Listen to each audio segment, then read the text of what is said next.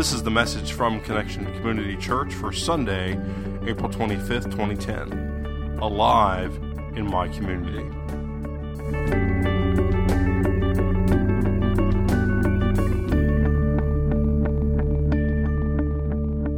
Well, good morning, Connection Church. Good morning. Yeah. You're not going to be settled in because of the rain. You're ready, aren't you? Fantastic. Isn't this just a glorious day to be part of God's creation? Can I get an amen on that? Amen. Yeah. I'm Alan Jones. If this is your first time, normally my wife's here, Carrie's here preaching, but as I shared earlier, she has a little problem with her stomach last night, and this morning she wasn't doing a whole lot better, so she's sorry that she can't be here with us because she would really love to be here this morning. Anyway, we're two sinners who've been saved by God's grace in Jesus Christ. Amen. Amen. Let's pray. Holy God, thanks for the day. Thank you for the rain. Thank you for allowing us to be here as a worshiping and praising group of followers. And I just pray that at this point that you, as we share in your word, that you would open our hearts to your spirit, that through this time together we might realize a change and transformation, that we would realize once again new life in Christ. It's in His name and in your Holy Spirit we pray. And all Connection Church said, amen. Okay, so in last week's message, we looked at how Paul, in his letter to the church at Colossae, had compared our new life in Christ to putting on a whole new wardrobe. He compared our previous lives to filthy, ill-fitting clothes that we should strip off and, well, they're so bad we need to burn them to get rid of them completely. And he finished the letter, that section of his letter, by giving us some very good fashion advice. This is from the interpretation of the scripture by Eugene Peterson, known as The Message. Here's what it says. It says, and regardless of what else you put on, wear love. It's your basic, all-purpose garment. Never be without it. I love that little passage of scripture. Always wear love, never be without it. That is such good advice, but it's not like this is isolated from Paul. I mean, this is like the message of the whole scripture, especially the New Testament, right? I mean, this is what Jesus said in John 13:34, as he says, I give a new command to you. Love one another as I have loved you. You must love one another. So we're called to love each other as Christ loves us. Wow. That's pretty intense. And it reminds us of what Paul shares in another chapter, a well-known chapter. In fact, a chapter you've all probably heard many times, that 1 Corinthians chapter 13. Who here's ever been to a wedding? Chances are good if you've, maybe not one, but if you've been to a couple, you've heard 1 Corinthians 13, often known as the love chapter of Scripture. Because, Paul talks about how love is patient, love is kind. Love doesn't envy. Love doesn't boast. I love the line, love keeps no record of wrongs. Boy, that's a challenge, isn't it? Love keeps no record of wrongs. And, he goes on with what love is. And here's how he finishes the chapter by saying this. And now these three remain: faith, hope, and love. Wow. The big three. Faith, hope, and love. And then he goes this, but the greatest of these is love. Greatest of these is love. And so while this idea of never being without the love garment on is still ringing in our ears from what we shared last week, let's look at what he goes on to say as he goes on in that chapter 3 of Colossians.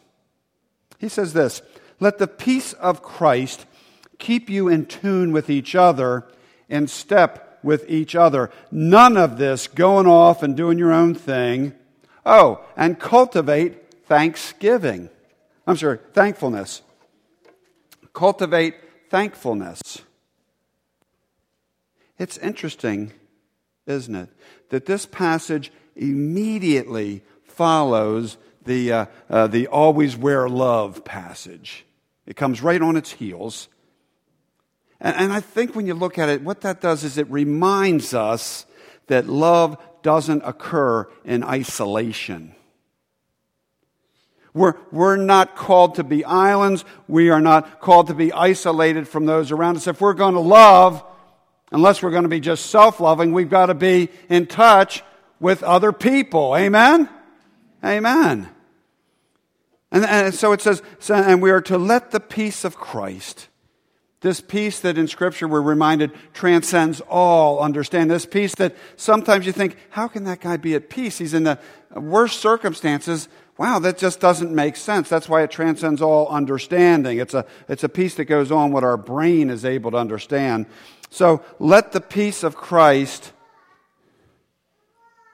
this peace that transcends all understanding, the peace that allows us to be calm, even in the most uncalming circumstances, we are to let this peace keep us in tune with each other, in step with each other. As I was sharing this first service, I was thinking about, Turner is in the marching band. Carrie and I had been in the marching band. We were all in the percussion section. Yeah? And have you ever watched a band when some of them are out of step? Maybe it's just me, but it's like, it's because it's so obvious, right? I mean, everyone, you got this one or two, and it's glaring. Being out of step, and that's what talking here, being not in tune with each other. Yeah? Like something's not in tune. It's not like it should be. And then out of step. We're not to go off and do our own thing. We're not lone rangers. See, God designed us for community. He designed us to be there for one another, to care for one another, to hold one another accountable. And that's something sometimes we don't like, do we? Because hold accountable means somebody tells me, I'm out of step. Or I need to get in step, or something isn't right. To love one another. And to love one another doesn't always mean we just smile and say how wonderful you are. Sometimes loving someone means having the tough conversation with them, doesn't it? Sometimes that's what true love is. And the thing is, we can't really love another person if we're not there with the other person. How can we love someone if we don't know them? If we're not tuned into them, if we're not in relationship with them? It's impossible, isn't it? As we said in that video intro this morning, we live in a rather strange paradox as Christians. It never ceases to amaze me because our salvation is an individual thing. I can't bring salvation to you. I mean, I can help, talk to you about it, try to encourage you to open up, but I can't pray your salvation for you, can I? Nor vice versa. You can't make me be saved. And so we're individually responsible for our salvation, individually responsible for saying yes to the relationship that Jesus offers. And yet, in the culture that Christianity came out of, in the culture that Paul was a part of, in the culture that Christ was a part of, in the culture that the one who wrote this letter to the church at Colossae was part of, it's all about community. It's not about the individuals at all. We read in Scripture, you know how we read about peace, that shalom, right?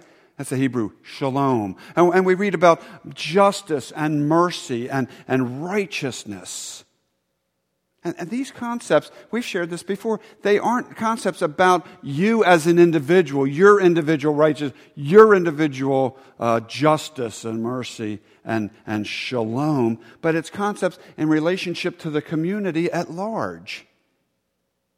Because if you're at peace, but there isn't peace over here, then it's not about you. It's about the community. It's about all. If there's injustice over here, even if there isn't in your corner, then we have to be concerned because it's about the community as a whole. Yeah. The question isn't whether I'm personally having these things, but whether I'm able to participate in the community in which these things are happening. The whole is greater than the individual parts in this case. And so this is again emphasized here when Paul says that there shouldn't be any of us going off and doing our own thing. Even though our salvation is individual, we are in this thing together. Your welfare is my concern, my welfare is your concern, or it should be if it isn't. You know, it's the whole concept that Jesus was getting across when he said the greatest commandment. Someone understood, what was the greatest commandment? He said, well, the greatest commandment is to love the Lord your God with all of your heart, soul, mind, and strength. But then he quickly followed it by saying, but a very, very close second is to love your neighbor as yourself. Wow. To love that person who's my neighbor? And he gives the story of the Samaritan. It's anybody other than you, isn't it? Wow. And you can't love your neighbor if you're living in the solitary. In my neighborhood, I have to admit, we've done a horrible job. We'd lived in the neighborhood 5 years, and we became block captains just to meet some people on our street. There was a guy across the street, 4 houses down, I'd never even seen before in 5 years. Because I guess we were coming and that's not good, is it? How can I love my neighbor when I've never even met him? Yeah. You know, you can't do it if you're living a solitary life, if you're being a hermit, if you're not opening up, if you're not engaged in the lives of the people around you. Loving someone means being involved in life with them. Well, here's what Paul says next. He says, let the word of Christ, the message, have the run of the house. Give it plenty of room in your lives. Instruct and direct one another using good common sense. And sing your hearts out to God. Yeah. Let the word of Christ, the message, have the run of the house. Isn't that cool? In other words, let it permeate everything. Let it rule. I also like the way this passage is translated in the New International Version of Scripture. Let the word of Christ dwell in you richly as you teach and admonish one another with all wisdom, as you sing hymns, psalms, hymns, and spiritual songs with gratitude in your hearts to God. Again, this community thing comes out. We are to allow Christ's word to dwell in us as we teach and admonish. In other words, we don't teach and admonish separate, but we allow that word to come through us. We've been talking about Christ being alive in us, right? He's alive in us as we teach and admonish those around us. Now, there's a good churchy word for you, admonish. Now, I looked it up, and it said to rebuke. Well, that didn't help, because that's another churchy word. So I went a little further, and here, admonish means to reprimand someone mildly but earnestly. In other words, gently but seriously. To give friendly, earnest advice or encouragement. So if we're going to admonish, we're going to encourage, but if somebody's not doing quite the right thing, we're there to try to encourage them to do the right thing. But, you know, Jesus will live in us to teach others while holding them accountable. But the thing is, how can we teach and hold them accountable if we're not in relationship with them? Who's going to allow you to hold them accountable if you don't have a relationship? That doesn't make any sense at all, does it? No, that's goofy. Yeah, we need to be in community with each other if we're going to do what we're told here, if we're going to be able to teach, if we're going to be able to share, if we're going to be able to admonish or hold one another accountable. Here at Connection, we think the best place to be in community is through small groups. We call them connection groups because we're connected and because that's the name of the place. Connection groups, connection small groups, groups of 6 to 12 individuals, maybe 3 to 6 couples. You get much less than that, it's basically just a conversation rather than a small group. And if you get much more than that, it's not a small group, but it's a small congregation. So, in those kind of parameters. Look at Christ. He had a small group of 12, right? That's a kind of a good model. And the small group meets on a regular basis, and some of you are well aware of this because you're participating in it, for fellowship, for Bible study, for accountability, for prayer with one another.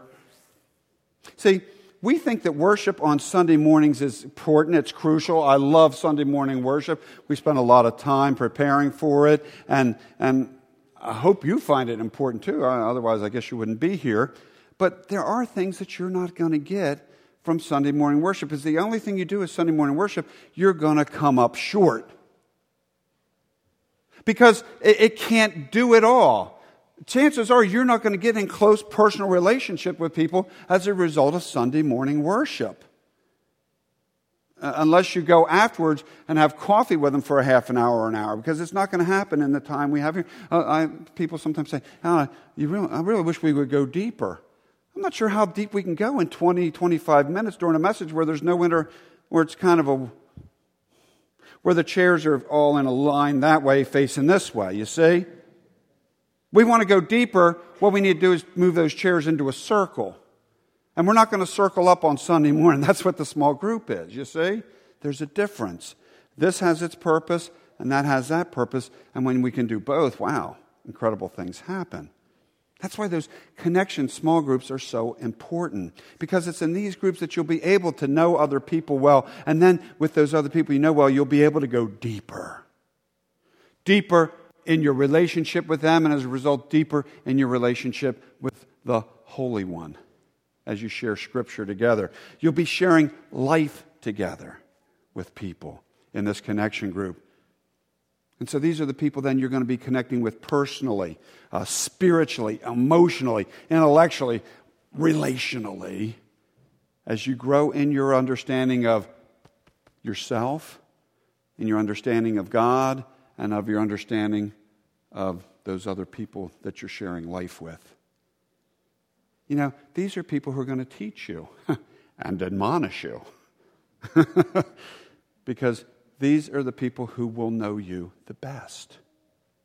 And it's tough to teach and admonish if there's not a relationship there. Our hope, our dream, our goal, and you're going to think, Alan, you're crazy. Well, yeah, we know that. Our dream, our goal is for 100% participation in a small group. Each and every person here to be a part of school. You can't expect 100%. Sure we can. With God, all things are possible. We can expect 100%. Everyone to be involved in a small connection group. And it's for that reason that we started something called Group Link about a year ago. Laurie Brown, our pastor of spiritual formation, oversees that. And it's an opportunity to get together twice a year and to talk to people in a small group and find out what small group you might connect with. And it's been very successful at helping people connect up with small groups.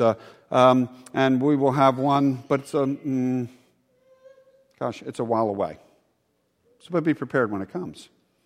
But what we found, though, is that not everyone's ready for Group Link when it comes along. For example, we have a lot of people here at Connection in Alpha, and that's kind of a little intro to small groups. I think Alpha is wonderful. It's a wonderful opportunity for especially new people to the faith to kind of get acclimated. And there is kind of a small group component there where you meet with other people and you can talk about Scripture, ask questions, and go a little deeper with one another. And what happens is we participate 11 weeks in Alpha. Everybody's, getting, and then at the they have a great experience. And in the end, some get involved in a small group, and yet many don't. They're not quite ready to make that commitment because, let's say, a small group is a commitment, isn't it? Because here, when you actually say, I'm going to be part of a small group, you commit to like an 8-week intro period, and then after that, if you say yes, you're committing to maybe 18 months to 2 years. That's a pretty big commitment. And then we're not always ready for that right after the Alpha experience. And so we find a lot of people hesitating to get in a small group, and then they're just kind of left, and we don't want to leave you just hanging. So that's why we developed something new. It's for those not quite ready to make a total commitment to small group, or those who haven't been able to find that small group that fits yet. Its opportunity is called Segway. Now somebody said, you guys got a Segway here? Well, my plan was to have a Segway so Laurie could fly up on that thing up to the front. But I wasn't able to get one, but I'm still working on that. But a Segway is something that gets you from point A to point B, isn't it? A Segway, kind of like a bridge or a tunnel, a Segway. And our Segway here is designed to be the Segway from where you are at the moment to helping you become a member of a small group, a connection group, Segue. It's designed to give you a small group experience without you having to commit to a long-term small group thing. It's an opportunity to meet with others in a small group setting here at the church for, say, 4 weeks. A fellowship, Bible study, and prayer. Opportunity to relationally go a little deeper. Maybe if you came out of the Alpha, to continue meeting with some other people in a small group and yet not making a big monster long-term commitment. We have 2 Segue opportunities coming up. You don't have to write this down because you're going to get one of these when you leave this morning. 2 opportunities this summer. The last 4 weeks of June and then the 4 weeks of July. You can do one. You can do both. We'd love to have you involved in both. And what we like is if you are not in a small group, we would love to have you sign up at Segue. If you go up the ramp, take a sharp left, Lori will be at the table. She'd love to answer any of your questions or whatever about Segue, about this opportunity for a small group experience for just 4 weeks or 2 4-week experience if you'd like to do both this summer. Anyway, back to Scripture. In the Message version of the Bible, Paul tells us to instruct one another using good common sense.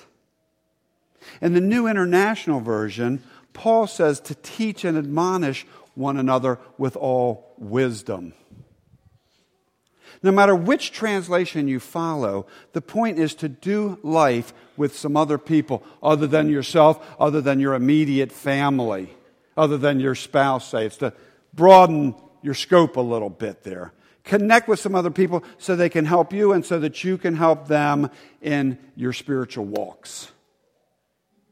You'll find you'll be doing life together with the people you are in small group with. Small groupers here. Can I get an amen to that? Yeah, doing life together there. Yeah. Let me give you an example of what I'm talking about. About how the small group just really is cool. Some of us carry me, Laurie, some others. We do visitation, especially if there's an emergency. We get a call, oh, somebody had an emergency, they're at the hospital, and we get in the car and go up there, right? One of the coolest things for me, and I know for Carrie and for Lori, is when we get there and that person is already surrounded by members of their small group. They're already giving what we call pastoral care. Now, they never went to seminary. They didn't need to because they're able to give pastoral care. Why? Because they care about that person, because they're doing life together, because they're in relationship with that person. That's why they're there, and that's why it connects. In fact, those small group men are closer to that person than we are. They're going to be, I shouldn't say this, but they're going to be better than we are at connecting because they have that deeper relationship. Does that make sense? Of course it does. And if you've ever been in that situation where your small group comes and surrounds you, man, there's nothing better, is there? It's incredible. And that's how it's supposed to be. Because doing life with other people who care about you, who care about Jesus, who are going to be there for you and who you're going to be there for, that's what it's all about. People who can celebrate with you and people who can tell you when you're messing up and people who say, man, you need to take a long, hard look at yourself, Alan. You ain't doing it right here. You need to look in the mirror, buddy. People you can trust, people who will be there to pray for you both in your good times and your bad times, people who will celebrate with you when you're on the top of the world, and people who get down on their knees with you and continue to pray when that world starts to crumble. People who will laugh with you, people who will cry with you, people who will tell you when you got that little piece of spinach between the third and fourth tooth, not everybody can do that. But somebody who you're in a relationship with who loves you, and that's when they know they love you, because they're not going to let you go out in public and look bad, I'm in a small group with 7 other guys, and it's a really interesting kind of an eclectic group, different backgrounds and different styles and stuff, and it is great. We start with some fellowship time, usually revolves around whatever the current sport is. Now it's baseball. Then we go to sharing about how is it going with our souls. Talk about what our closest moment with Christ was that week. And I got to admit, we're not a very disciplined bunch. Because the time spent, man, we can take a lot. Our souls are just dripping, man, because we take a lot of time talking about our souls and about where we're at and stuff like that. And then we look at Scripture. We're in the middle of a Abraham study now, and it's good because it's an opportunity. When we have this list of questions, it's an official study, but questions come up in the group like saying, wow, I never thought of that. Well, that's why you're in study with other people, right? To be able to get insights that you wouldn't be able to get just from yourself. Plus, it gets boring to ask yourself questions and then an answer. You start to go crazy. You really gets goofy when you do that too much. But we're able to question each other and then pray with each other. And actually what we do now is we pair up each week with different pairing each week just to pray for each other and to maybe give a phone call just to touch base, see how we're doing. We're able to share those challenges that you're not going to share with just anybody. Those things that you got to be able to trust who you're going to be sharing them with. And the thing about this group, I know God is in the middle of this group. And I'll tell you why. Because I'm in a small group with a Yankees fan and a Mets fan. And I look forward to it. So you know that this got to be a divinely inspired small group. Because we're able to get along and enjoy and even share the joys of our different teams most days.